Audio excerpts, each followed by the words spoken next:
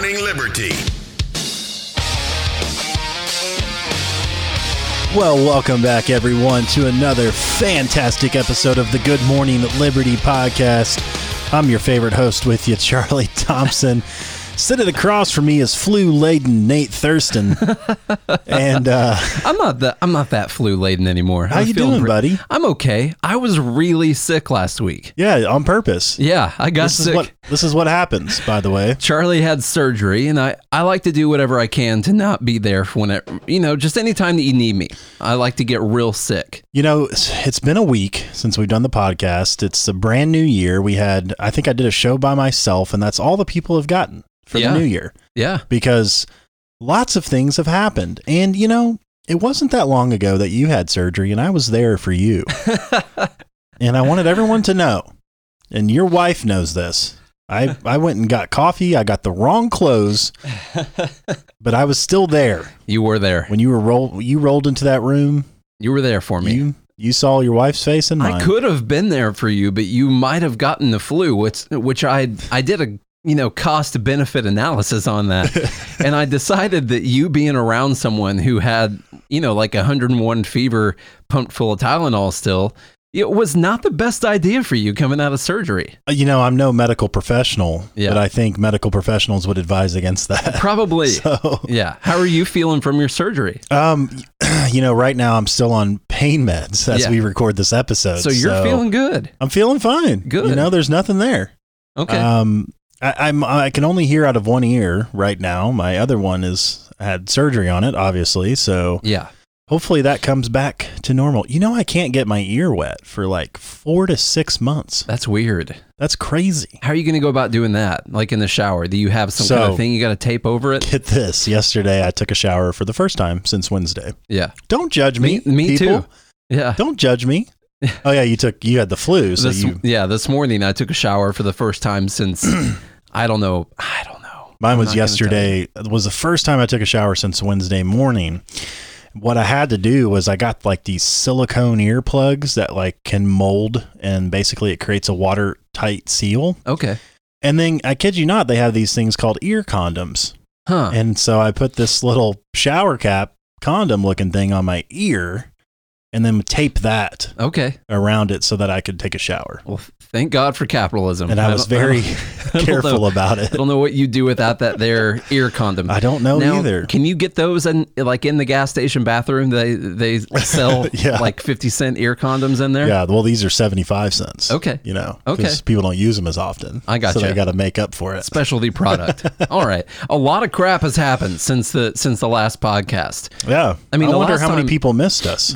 Everyone. Yeah. All of them did. All of them. Yeah. I haven't been here to do a podcast since like the day after Christmas. We did an episode, or a couple days after Christmas. Yeah. And I've been gone since then. And so many things have happened.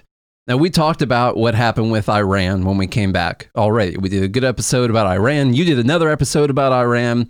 I did another episode where I was wrong. By the way, were you? So far, I've been wrong. Okay. Oh, you said that we were at imminent war with Iran. I said all-out war would be imminent, but it seems as if they've stood down. Now, I do see us posturing for a much-needed regime change war in Iran. I think that's setting itself up rather nicely. Will show that the people, they're obviously protesting. They don't want their evil Iranian regime in there.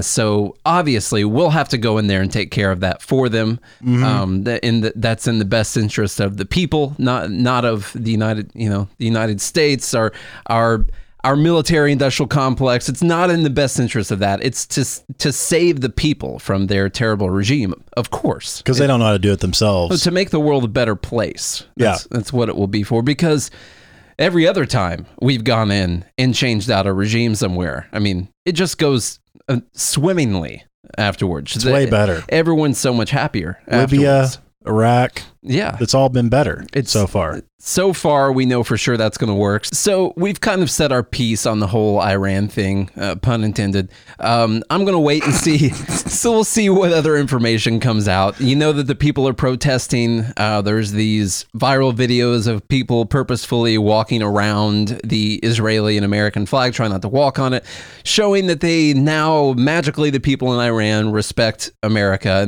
and they hate their leadership. I don't know how widespread that is in Iran. I think we'll see what other kind of information comes out. Obviously, Iran shot down a passenger airliner by mistake, they said. And of course, people have come out and blamed America for this happening, which is quite hilarious. And of course, we just condemned that action, of course, even though we accidentally shot down an Iranian passenger jet, back in the 80s, I think. So it happens. People shoot down passenger jets. We've done it before. And this is obviously a really bad thing. I think it was it Ukrainian, where most of the people were from. There were a lot of people from Canada and the UK and some other countries. So, yeah. Actually, I think most of them were Iranians. Yeah. Well, I think they were. I think it was potentially a jet. I know it had something to do with Ukraine. Probably had information about the impeachment on the plane, more than likely, and then it had information about Hunter Biden. Yeah, exactly. Was on that plane. Yeah. So, obviously, all jokes aside on that, that's a really terrible thing. It is. We don't want anything terrible like that to happen to innocent people, and the people are rising up and are very upset about this. So we'll see what comes out of there, but I don't think it needs a whole lot more speculation.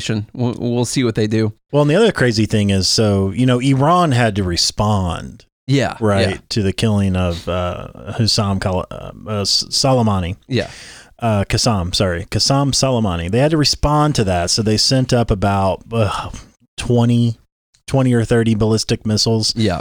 They probably called Trump and they're like, hey, we got to respond. Yeah. We don't really want war. So act all tough on Twitter like you're going to. We're going to launch these and they're going to hit these locations. So make sure you evacuate everyone so that our people see that we responded for killing Soleimani. Nobody gets hurt, and then we'll de-escalate it from there. And that's essentially what happened. It seems like the leader of Iran called him. Is it the Ayatollah? Yeah, Ayatollah Khamenei, some kind of weird language word like that. I don't know. A language we don't understand. We don't understand that. Not here in Tennessee. We don't speak it. We speak American over here. It's been pretty cool to see the de-escalation from Trump, I will say. They struck a military base where there were American soldiers, and there wasn't another response after that. I think it still shows, even though Trump went out and killed this general and has done other things that we don't like in the Middle East, I think it shows Trump's true colors and the fact that he does not like war. He doesn't want war. I understand his foreign policy is not perfect. That's not what I'm saying. But I still get these little glimpses of the fact that Trump does not like war. I think he's very much a peace through strength. They showed, we'll go out and we're gonna take out one of your top guys. We're not gonna take this anymore. But he's not trying to escalate it further. There wasn't another retaliatory strike for the retaliation of the retaliation of the retaliation. So that was at least cool to see. They did say that we were going to remove the troops from Iraq, right? Like they, after the Iraqi parliament voted. Yeah, they voted unanimously. To remove us. I get it. It wasn't binding. It wasn't like a legally binding resolution or anything. But it is also important to note that there's a parliament in Iraq. The people are represented by that parliament, and that parliament did vote and say that they don't want American troops in Iraq anymore. And we need to listen to that. If we care anything about democracy as an idea and what our goal was in Iraq, which was to restore power to the people, then you should listen to their parliament's vote on asking us to leave their country. Wait, so you're telling me, Nate, telling me that if we believe in liberty and freedom, yeah, that people in another country should be free to make their own choices as individuals. I know that's a very controversial statement, but so you're saying America doesn't know what's best for Iraqis? I don't think they do anymore. Maybe we did at one point in time, but the people there have voted, whether it was legally binding or not, for us to leave, and we need to listen to them. If not, we are purely an invasion force occupying territory in their country, which we already kind of are. But at the point that that country asks us to leave and we don't leave, then you are just an invading military at that time. Right. And we need to listen to that, and we need to get out of all the other countries too while we're at it. So luckily so far, as Nate mentioned, we didn't retaliate for the retaliation of the retaliation of the retaliation. Yeah. And I was wrong. The all-out imminent war has not happened yet. I could still be right. Now, we don't know. Yeah. Assuming major world events take more than 1 to 2 weeks to transpire, you could still be very correct. But Yes. on a short-term scale, you have been found to be incorrect about our imminent war with Iran. And I'm fine admitting my mistakes. That's a good thing to be wrong about. I take responsibility. Yeah, that's a good thing. I take responsibility for my words and my actions.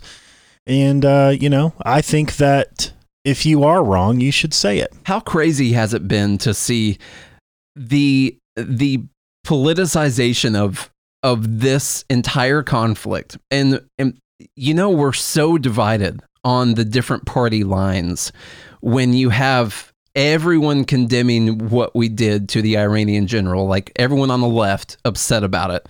You see all them coming out. They have this big war powers resolution vote. They have all these things. Obviously, they didn't give two craps while Obama was in office and dropping tens of thousands of bombs on these different countries. I mean, they took out Gaddafi in Libya, and no one said a word. They didn't care. Mainstream media was nowhere to be found. It's been insane to see just how crazy our political divide is becoming, where there is a complete lack of principle, which I know there normally is anyway, but there's a complete lack of principle.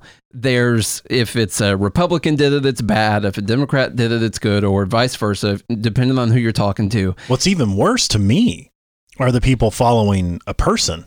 Yeah. Because what I've seen, especially from the right, which I get, the left is bad enough, but even from the right, it's like when Trump said a war is bad, all the Trump supporters are like, yeah, war is bad, bring the troops home. And then Trump's like, let's send troops and take out the general. And all the Trump supporters are like, yeah, let's take out the general, send all the troops, let's obliterate them. And then Trump's like, oh, let's de-escalate everything. And everybody's like, yeah, de-escalation. it's like you would blindly follow this guy no matter what type of decision he makes, be it on policy or anything like that. And one thing I saw the other day that made me laugh so hard, it's always this but Obama with Trump supporters. Yeah. We're running record deficits and we're adding $1 trillion to the debt, and Trump is increasing the debt more than any other president before him has done. He's running record deficits and we're spending money out of control. And the first thing I saw from a Trump supporter, but Obama did it. What about Obama spending? His deficits were bad. It's like, well, just because they were bad under Obama doesn't mean that we're not supposed to make it better. That's not the conservative approach. That's this vicious cycle of the person before me broke the rules, so it's okay for us to do it. And that cycle just keeps going, Didn't your mom ever tell you something like 2 wrongs don't make a right? You ever heard that? She probably did. Yeah. I don't know. It's like we're like kids. Yeah. Like, it's not fair. He got to do it. It's Trump, if I was going to say something to Trump supporters, keep in mind, if Trump serves 8 years in the presidency, he will add more money into the debt than Obama did. Like, that's an economic fact right now. He will add more money onto the debt than Obama did. And I know you get your talking point of Obama doubled the debt. I get it. Trump's not going to double the debt. Okay, but he is going to add more money, which is the important part, in debt than Obama did. And the Republicans have completely failed at this entire talking point of cutting spending, this whole conservative idea that you're supposed to cut spending. They've completely failed on it. They have not cut the federal budget at all. Sure, they've reduced in certain areas, but they've increased in others. The federal budget is higher now than it was even when Trump came in office. They've completely failed at that.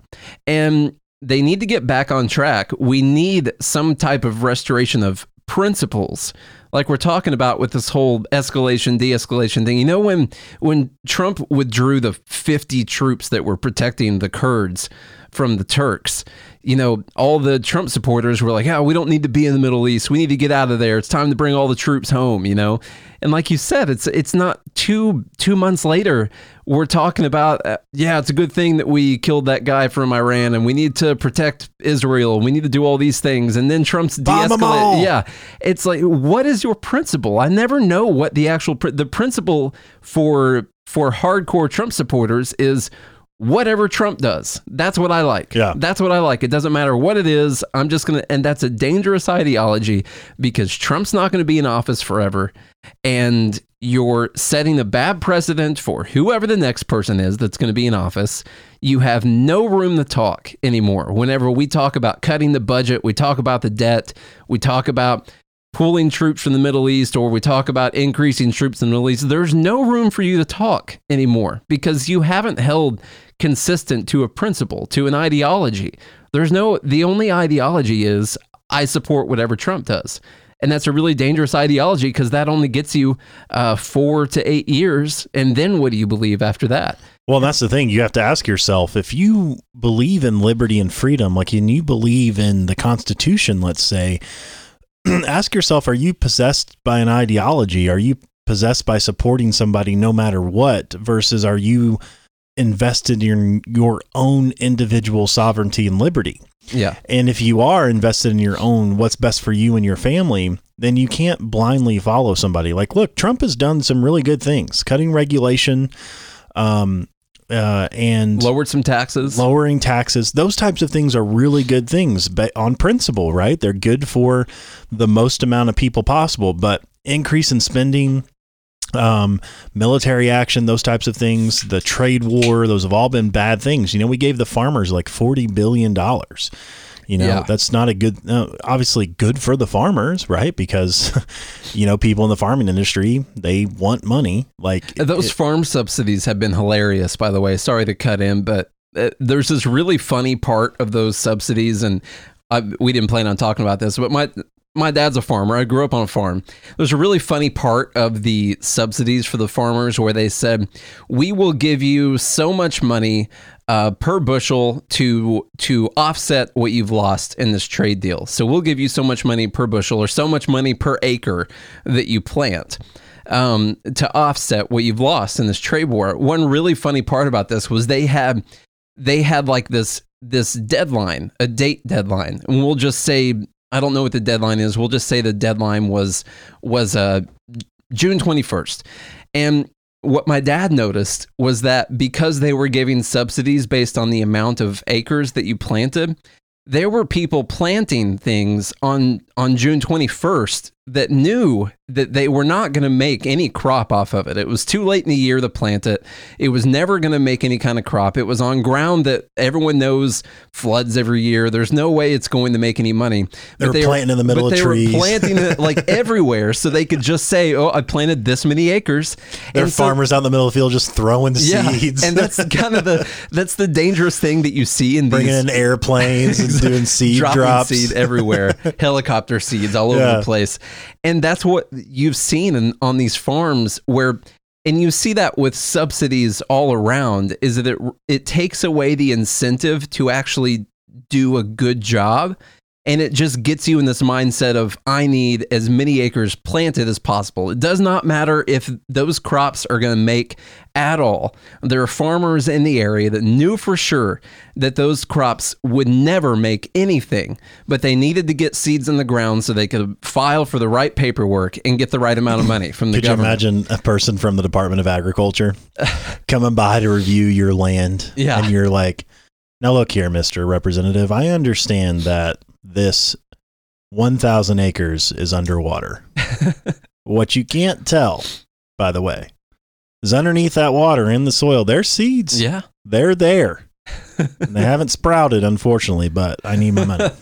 That's exactly what happened. And you see that anytime when the government's paying for something, you have a disconnect between the actual productivity. We saw it in Russia when they would pay people based on the amount of hectares that they worked. And what they would find is when the farmers would get into the middle of the field, they would lift their plow up and just be racing through the field with the tractors. So nobody could see them. So they could say, this is how many hectares I planted, or this is how many acres I worked. There's a disconnect from the actual needing to be productive and needing to be efficient when you're just saying, I worked this many acres, I planted this many acres. You start decreasing the amount of seed. You got to buy seed. Well, set your planter to not even put very much seed out, or say maybe you would put a new a soybean seed would come out every single inch out of the planter. Well, go ahead and maybe set that like you would for corn and make it like every foot that a seed comes out. Yeah, I planted that ground. Sure, I planted it. No, I planted 10% of the amount of seeds that I normally would, but yeah, hey, that's planted ground. Pay me my subsidy per acre. Look, the birds must have ate it. I don't know. I couldn't afford the anthrax to put on top of it. Exactly. Anthrax. That's what goes on there. It's Roundup. So that's really random, but we've got this news story here. And by the way, subscribe to the Good Morning Liberty podcast. That's right. Yeah. If you haven't done it yet and you're listening on our website, a lot of people listen through our website. Subscribe to this podcast. We do a new episode. Now we're back at it. We do a new episode every single day of the week. You can watch us live on Facebook and YouTube and anywhere where you consume live content. Tell your friends about this, because this message is important. We've got to get this message out here. The more people there are like us and like you guys that are getting this kind of content out in front of people, the better chance we have of surviving the impending socialist apocalypse that is upon us. So, well, and look, 2020 is a big year. It's an election year. There's a lot of cool things planned for 2020. There's some amazing things we have planned for Good Morning Liberty, but not only that, but your country needs you. They need you to listen to this podcast, because you're going to be better informed about economics, and you're going to be better informed about the differences between debt and deficit, and what the minimum wage means, and how socialism is infiltrating our government and what you can do about it. So you're going to learn all of those things on this podcast much easier than it would be if you were to go study the economics books yourself. Yeah. Nate and I have already done that. Yeah, just so listen let to us. Let us be your voice. And we've had several people even reach out to us through our website, or they've messaged us on Facebook and be like, "Hey, I was talking with somebody about this, and I found I was having trouble finding the source for these numbers. Could you help provide that?" And Nate was like, "Yeah, definitely. Here's the source. This is exactly what the numbers are." And see, those types of conversations, you hear us talk about it, and then if you need the source information, whatever, we provide that to you, and it just makes it so much easier. Yeah, exactly. That's how you support the show. Tell your friends. Tell your friends that need to hear it. Better informed. So here's an article from CNN. I saw Bernie Sanders post this, so I had to talk about it. Bernie lies. They do a really good job at marketing, and they do a really great job at making the emotional argument for all of their policies that they want to have. And they can actually equate, they typically will equate capitalism with death and greed with death, which is a really dangerous thing that they're doing, because we've seen that done before. When you believe that the evil business owners, the evil billionaires are killing people, literally, that they're causing people to die, then you will go through great lengths to implement your socialist goals. So this article from CNN, it's called... Well, let me read the tweet from Bernie first. Okay. So this is on Bernie Sanders' Twitter. By the way, Bernie lies, so bernielies.com, go there. But anyway, Bernie Sanders on Twitter said, "Raising the minimum wage by $1 could have prevented thousands of suicides a year. We will end the 40-year assault on the working class and the suffering it has caused for our people. Every job in America must pay a living wage of at least $15 an hour." Very good. Was that pretty good? That was good, yeah. Yeah. I've been working on that. So the article he posted was from CNN, And that was a good impression. We should do some more videos of you talking Bernie. Talk some more Bernie. Increasing the minimum wage. I probably look like him right now. You kind of do, yeah. Just need some glasses, maybe, something like that. Increasing the minimum wage by $1 could reduce U.S. suicide rates, study finds. From CNN, an increase in the minimum wage could help prevent thousands of suicides every year among workers with a high school degree or less, especially during times when unemployment rates are higher.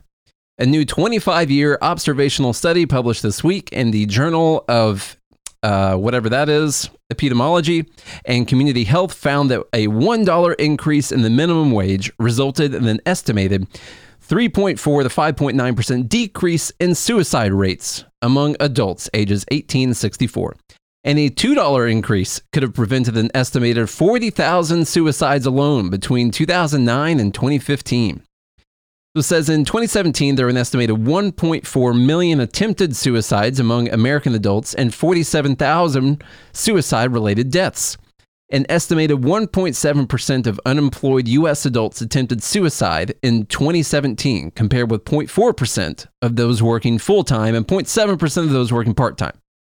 The current federal minimum wage is $7.25 an hour, and 29 states in the District of Columbia pay more, while 21 states pay the federal rate. If the minimum wage had increased by $1 from 2009 to 2015, following peak unemployment in 2009, the researchers estimated that 13,000 suicides could have been prevented among people in that age group with a high school education or less. A $2 increase in the minimum wage could have prevented an estimated 25,000 suicides in the same period. This doesn't even make any sense. No. Like with the numbers they've even presented. No, not yet, because first off, in the beginning part of this, they're talking about unemployed adults. Right, they're unemployed. Yeah, and we've seen, I mean, raising the minimum wage causes unemployment, first off. Well, yeah, and there's no guarantee that if you raise the minimum wage $1, that those people would all automatically get jobs. No, the assumption is that all of those people making the minimum wage would still have their job and would be making more money. And also, from my understanding on research, and of course we would probably have to dig into this a little bit more, but suicide is it's wage blind. Rich people commit suicide, poor people commit suicide. There's no correlation between economic status and suicide. Well, the correlation is depression. They make the correlation here, but it completely ignores all kinds of other factors, which could be these people who are making whatever the federal minimum wage is, if that's what they were making, what other parts of their lives were messed up? And can you simply say that it was because of the amount of money they made? And what they're doing is they're looking at people who make $7.25 an hour and their suicide rate, and then the people who are making $9.25 an hour and their suicide rate. But you're not looking at the difference in the person's lives and those groups that you're looking at when you talk about it. But they're not even looking at that. They're looking at unemployed. Yeah, I know. People. So I wanted to go. So their numbers are based off of people that are unemployed, not employed at the federal minimum wage. Yeah. I wanted to talk about people at the federal minimum wage just so we know. I added this in here. In 2018, 1.7 million workers, or about 2% of all hourly workers, earned wages at or below the federal minimum wage of $7.25 an hour. So 82 million people were paid hourly rates, and 1.7 million of them made the federal minimum wage. So 2% of them are making the federal minimum wage. So it's actually interesting to look at how this has changed. In 1980, when the federal minimum wage was $3.10, 13% of hourly workers made the federal minimum wage. And today, only 2% of workers make the federal minimum wage. Now, that's something worth talking about right there, where in 1980, you had 13% of people who were working hourly were making the federal minimum wage, and now it's only 2%. The number of federal minimum wage workers has decreased from 7.7 million people in 1980 to 1.7 million people. And that's a good thing to remember whenever we're talking about this. So it goes on to say, between 1990 and 2015, a study found that 400,000 people with a high school education or less took their own lives, compared with 140,000 with a college degree or higher. yeah, we don't have to go too much further into this. So they're saying that a $2 increase could have even prevented 57,000 suicides among the same group. Well, and then what's the percentage of that population, by the way? Because there are less people that have a college degree or higher Yeah, than there are with people with a high school education or less. yeah, So how many Americans graduate college each year? Yeah. 20 million? it's still completely leaving so many things. It's a perfect representation of correlation and causation by looking at whether or not they're making the minimum wage, and they're not talking about at all what is different in these people's lives. Why did some of these people have a college degree? Why do some of these people make a little bit more money? What's different about them as people? Are they even happier people because they're more motivated? Maybe they're more driven. Maybe they've had better lives overall. So just simply saying that it's because of the amount of money they were making, and that's, if we would have changed that, then they wouldn't have committed suicide. Yeah, it's just an emotional gotcha grab. Yeah. Like, oh my God, this is something so easy we could do. Well, let's just increase the minimum wage $1 or $2. Well, what if we actually care about suicide and this is the cause of suicide? Why don't we raise the minimum wage to $100 an hour? That's exactly what I said. Just raise it all the way up, and no one will ever commit suicide. That's what I responded It's just back to. absolutely ridiculous. I responded back to BS with, I was like, well, why don't we just raise it to whatever would stop all suicides from happening? Right. What's that? Maybe it's $1 million an hour and no one will ever commit suicide ever. So why not do that? They do this for a couple of reasons. One, it's an easy emotional grab to be like, oh, well, if you care about suicide, Yeah. then you would care about raising the minimum wage. And they flip that on you to be like, oh, well, if you don't want to increase the minimum wage, well, then you don't care about people committing suicide, obviously. Well, and it's making these points, they're making the points more emotional, like I said earlier, where you can equate, let's say you think the minimum wage is low due to greed, just say corporate greed, evil rich people. You've got to find every avenue, if you're Bernie Sanders, to equate that with death. Like, these people are killing people. And that's what you have to equate, because then people will do anything to stop that from happening. You've seen this all throughout history, where rich people are blamed with the deaths of poor people, basically. And then you can make whatever law you want. I mean, at this point, Bernie needs to be arguing for the death penalty for rich people. He might as well be Vladimir Lenin or Joseph Stalin over here, just claiming that the rich need to be hung out in the streets so we can see them hanging and remember what that means about greed. Because that's what he's saying. He's saying that the evil corporate greed is leading to the deaths of poor people. You know what? This gave me a great idea for an article. Okay. You should write an article on the celebrity suicides and what their Golden Globe nominations and received awards are. Yeah. Because maybe if Robin Williams would have got one more Golden Globe, yeah, then he wouldn't have committed suicide. That we should have done everything we could. So let's do the research and then say, well, Hollywood just needs to give out Golden Globes to everyone to prevent celebrity suicides. Okay. Yeah. Maybe if Chester Lawrence, that's Chester, not Lawrence, Chester from the band from Linkin Park. Yeah. Yes. Maybe if he would have got one more Grammy, he wouldn't have committed suicide. This correlation is just completely asinine, but they do it just to get your attention. Yeah. They do it to pull at your emotional heartstrings, because of course everyone is against suicide. It's easy to be against suicide. Yeah. There's nothing hard about that. It's so ridiculous. I've got some better news we need to get to. Let's talk about some brush fires from down under. Okay. All right. So this coming from The Guardian. Did you see this, by the way? I did not. This is hilarious. So I saw a post on Facebook, and then I did some research on it, and it's actually a lot more money than I thought, because originally I thought it was like $30,000 or $40,000. But this is pretty funny. So in Australia, there have been fires.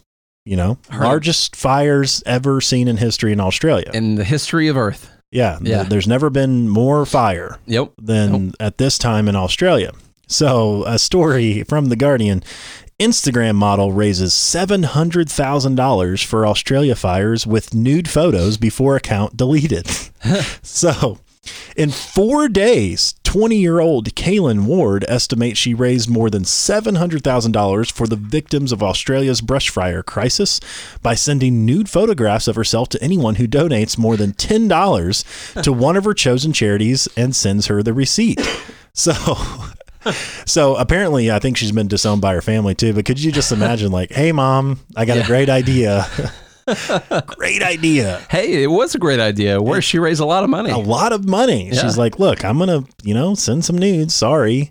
And raised over $700,000. So the California resident has worked as a nude model since August of 2019. So she's relatively new to this. While vacationing in the Caribbean, she says she fell into a rabbit hole after reading about the unprecedented fires that are raging along Australia's eastern and southern coastlines. She said, I donated $1,000 myself. I had a substantial amount of followers, maybe 30,000 at the time, and I thought that a lot of my followers would pitch in and send in some donations for the wildfires. At around 10 p.m. on the 3rd of January, Ward tweeted a nude image of herself with an angel emoji acting as a modesty strip, alongside a list of charities her followers could fund. That evening, she raised more than $7,000 in just one evening. The next morning I woke up, she said, and it had gone absolutely viral and I was flooded with messages. It quickly just blew up and went upwards of $100,000 before I knew it. So in one day, basically, she raised over $100,000 for what's obvious climate change brush fires. The sun, obviously, the sun has exhumed its wrath on Australia because those Australians banned guns or something. I don't know. That's why. All of a sudden, through sheer tyranny of will, the forest just burst into flames. Yeah, this has obviously never happened. Now, this is a good example of volunteerism, about how we can privately raise money for things that we care about. Honestly, like, if you're in the PTO and you're looking to raise money for your school, if your church is hard up for money, something like that, consider what this girl did, because look at all the money that was raised. If you need church donations. Yeah. I mean, just look at how people can come together through just pure love and come together and raise hundreds of thousands of dollars from people. We can fund a lot of stuff like this, and I think we need to do the male version of this for the Good Morning Liberty Instagram. We could. Yeah. My favorite tagline people were saying, and it's in this article, were saying, not all heroes wear capes. And a lot of people were saying, not all heroes wear anything. They don't wear anything.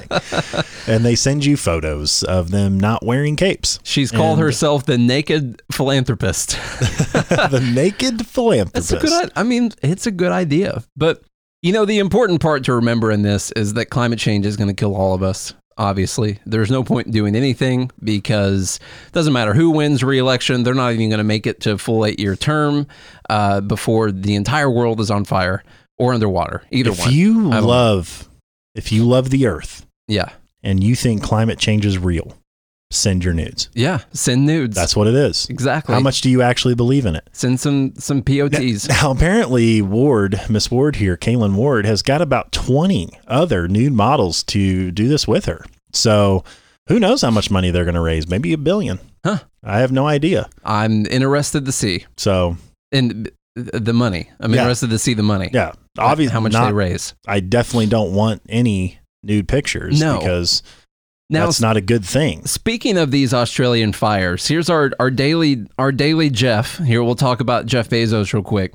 Now, he caught some flack.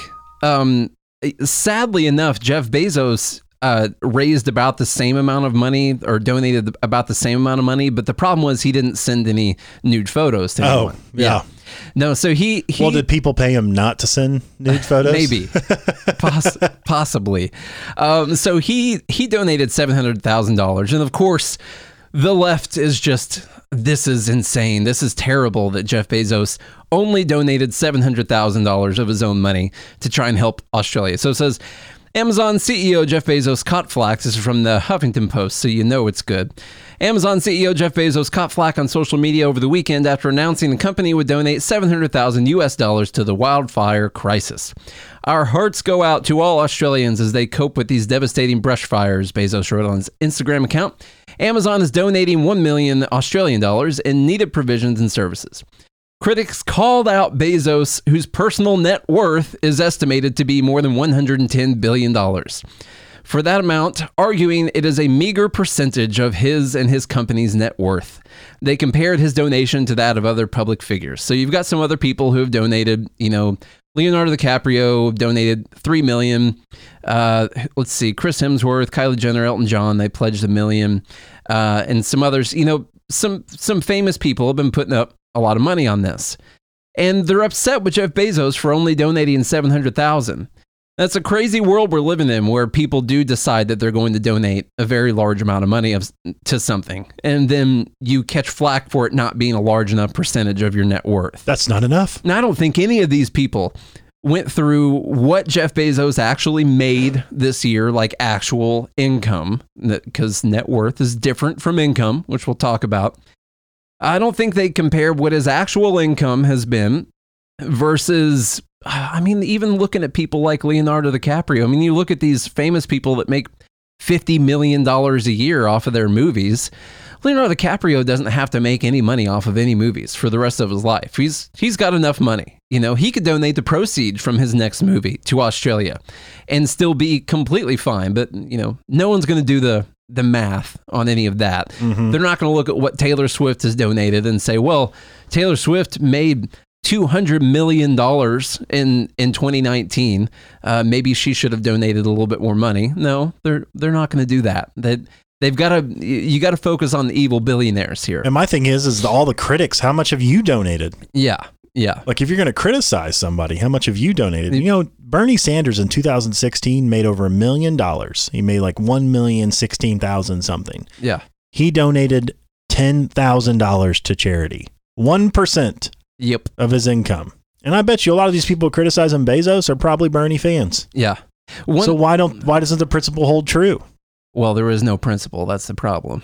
The thing that drives me insane in this, which we harp on all the time, is that people continue to confuse net worth with your income. I know Jeff Bezos makes plenty of income. I get it. He makes plenty of income. I don't know what his actual income is, but it is not the same as saying what his net worth is. Looking at his net worth and saying, well, his net worth is $110 billion. Why didn't he donate a bigger percentage of that? Well, you're not looking at other people's net worths. You're looking at their incomes, and people confuse Amazon's stock price going up with Jeff Bezos making a lot of money. If you have stocks in the stock market and the stock market goes up and up and up, that's not the same as your income going up. But that's what we do for these wealthy business owners. We look at what their stock prices went up because that's what dictates like 85% of Jeff Bezos' net worth is just ownership in Amazon. Mm-hmm. So this is the entire disconnect that leads people to think that the wealth tax is a good idea. Well, Jeff Bezos has got $110 billion in wealth and we need to take some of his wealth and we're not paying attention to the fact that most of his wealth is an ownership of a company. It's not an actual physical income that's coming into him. I get it. His income's probably great. He's got an $80,000 a year salary from Amazon. I doubt that represents the bulk of his income. I know he's got a lot of income coming in from other places, but if he makes $80,000 a year, that's a huge donation. Yeah. So he's been saving up for a while for that one. That's what we need to be able to separate these two out, because when we're having these conversations about wealth taxes and things like that, we end up talking about wealth that is not liquid wealth. It's an ownership of companies. We did the talk with Elon Musk, where literally the first year's wealth tax for Elon Musk would take all of his liquid wealth and would also have him having to sell tons of shares in Tesla and sell ownership of SpaceX just to pay the tax. And that's how we get to these terrible, terrible policies, is by not understanding the difference between people's net worth and what their actual income is. They're very different things. So it's so ridiculous. More wildfire stuff in here. Well, it turns out, by the way, that these wildfires didn't just, a bush didn't just combust from the heat of the sun No. and cause these wildfires. No. It turns out that a teenage volunteer firefighter is among 24 people accused of lighting some of the historic fires that have raged across Australia. 24 people charged with deliberately lighting brush fires, 53 accused of failing to comply with the fire ban, and 47 accused of discarding a lit cigarette or match. Now, Look, if they would have been juuling, and vaping instead of smoking cigarettes, they probably banned those already. They wouldn't have these. So, But dude, this 19-year-old kid, mainly, he's a volunteer firefighter. Maybe he got bored. There's not enough fires. This has been one of the, we talked about how just crazy politics is getting. There's been a complete disregard, completely ignoring on the left, the mainstream media, whatever you want to call it, of the fact that arsonists have been starting these wildfires in Australia. Now, maybe not all of them. Some of them normal wildfires during wildfire season. I get it. But we're completely ignoring the fact that this has been a deliberate act by people to go around Australia and light wildfires to start them. And we're just, look how bad climate change is. Just look at climate change. Yeah. Well, they do this thing with hurricanes, earthquakes. Anytime there's a major event, like, we had more hurricanes than we've ever recorded before. Yeah. So it must be climate change. It's like the default position. They've talked about the numbers of wildfires in Australia, and the data goes back to the year 1910. And that's the data that they have on wildfires. And yet you'll still see headlines for things like, these are the worst wildfires ever seen by Australia in history ever. And people have to remember our scope of history is very, very, very small, very, very small proportion of actual history. You have no idea whether or not this is the worst wildfire season that Australia has ever had. 110 years is nothing compared to the 3.2 billion years that the Earth has been around. And that's the weird disconnect I see between like scientists and people, say people on the right who think the 3.5 billion years Earth has been here is like a made up number. And I get it. But then, your people on the left and scientists, they'll agree 3.5 billion years. Can someone give me a quick computation on the percentage that 110 years is of 3.5 billion years? It's not very much time that we've been studying weather. I got it for you. What is it? It's 0.00000000000. How much time we have left on this podcast? A few minutes. 1%. Somewhere around there. Very, very small. Yet we look at that and we say, from this 10-year period, wildfires increase. So, that's nothing. It's the equivalent. I was talking to someone in a group one time. It's the equivalent of seeing Apple's stock price go down by 1 cent and dictating that Apple's stock price is crashing. Now, obviously, it's going down to zero. Look, it just went down by 1 cent. That's the amount of time that we're looking at. It's nothing. And so these broad, vast statements about how this is the worst wildfire we've ever had, you have no idea whether or not it's the worst wildfire we've ever had. You got no clue. You've got about 110 years worth of data, so maybe it's the worst in that time, possibly, if you were accurate in measuring that 110 years ago. Yeah. But that's it. That's it. And next thing you're going to see, this is not a joke. Next thing you're going to see is high school test scores are down in Illinois. Experts say causes climate change. Yeah, exactly. Because they're so worried about climate change. They're so warm that they can't think straight. The test scores are affected now. Exactly. Yeah. Exactly. There's this need to blame everything on climate change. And, woman fails to stop at stop sign and hits a car full of kids, killing all 5 involved. Police say climate change. And Trump are to blame. And Trump affected her decision not to stop. Exactly. They're going to blame everything. It's this, I get the climate change argument. We've talked about it a bunch of times on here. There's something to be said for taking stuff out of the ground and putting it in the air. I get that that's not the best thing to do. I think we should freely move towards the cleanest energy that we can possibly have that is also affordable. Without it being government mandated? But it's things like this that make me not believe anything that they say, because you take these kinds of arguments and you decide that this is climate change is to blame, and you completely ignore the fact that all these people have been arrested for arson, and that people have started all these fires, and then just completely ignore it and only talk about how it's climate change. It shows that there's a utter lack of honesty in this ideology. It is a one-sided political feat that they're trying to accomplish by blaming this on climate change. It has nothing to do with actual science, actually saving the lives of people or anything like that. It's all about using this for your talking point, which is that we need more taxes. That's basically the talking point right there. Mm-hmm. We need more taxes. That's what we need. We need more regulation. And whenever that's the basis point, that's where the argument always leads to. I can't trust anything that they have to say. Really can't. At all. No. Nope. There's this really important part. There's a really important thing to remember. I was going to say, now there was this talking point out about 200 people, 180 people being arrested for arson. I do want to say you also have to watch for things on the right also, because that figure I did read was taken from like the entire year and not for this most recent outbreak of wildfires. So you have to make sure that you're paying attention to the facts on all sides. Like you said, there's been about 24 people arrested for this specific outbreak of wildfires.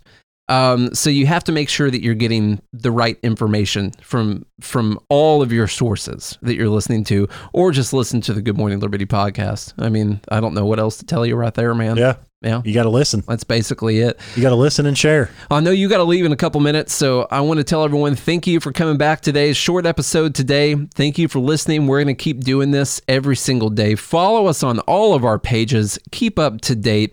Message us, email us, talk to us as much as you can and tell us what you want us to talk about on this podcast. Go follow us on Instagram, which is at Good Morning Liberty, on Twitter at Good AM Liberty, TikTok. Look us up. It's Good Morning Liberty. Find us. We're getting on the inside of that Chinese. Yep. We're giving them all of our data. So yeah, go follow us on all the pages and go to Facebook, share our articles, share our posts. That's how we spread this message. That's how we get more and more people involved in the liberty movement. It starts with you guys sharing all of the posts. So Charlie, take us out. Support this podcast. You can do that a couple ways. The main way to do it is go to our merch store. Go to goodmorningliberty.us/shop and buy yourself some goodies. We've had several orders come in lately. It's been really cool to see. So the way it works is you guys buy yourself a cool t-shirt or a coffee mug, because everybody loves coffee and everybody needs to wear a shirt, right? Unless you're sending nudes for the brush fire. But if you're not, then get yourself a Good Morning Liberty shirt. You can say taxation is theft or whatever is on there, and we send you a shirt. You send us some money. You get a gift. It helps support the show. So you can also access that gmlconnect.com. That's gmlconnect.com. All of the links are on there for Facebook, Instagram, Twitter, for you to follow. Our shop is on there. So go get yourself something nice. Send us some money and we'll send you something in return. That's how you support the show. So like Nate said, share it with a friend. I'll always say share it with your communist uncle, because everybody has one. I, in my case, have a communist brother that I share things with. And so whatever your communist family member is, share it with them. And I hope you guys have a good day. Tell somebody that you love them. And I hope you guys have a good day and a good morning, Liberty.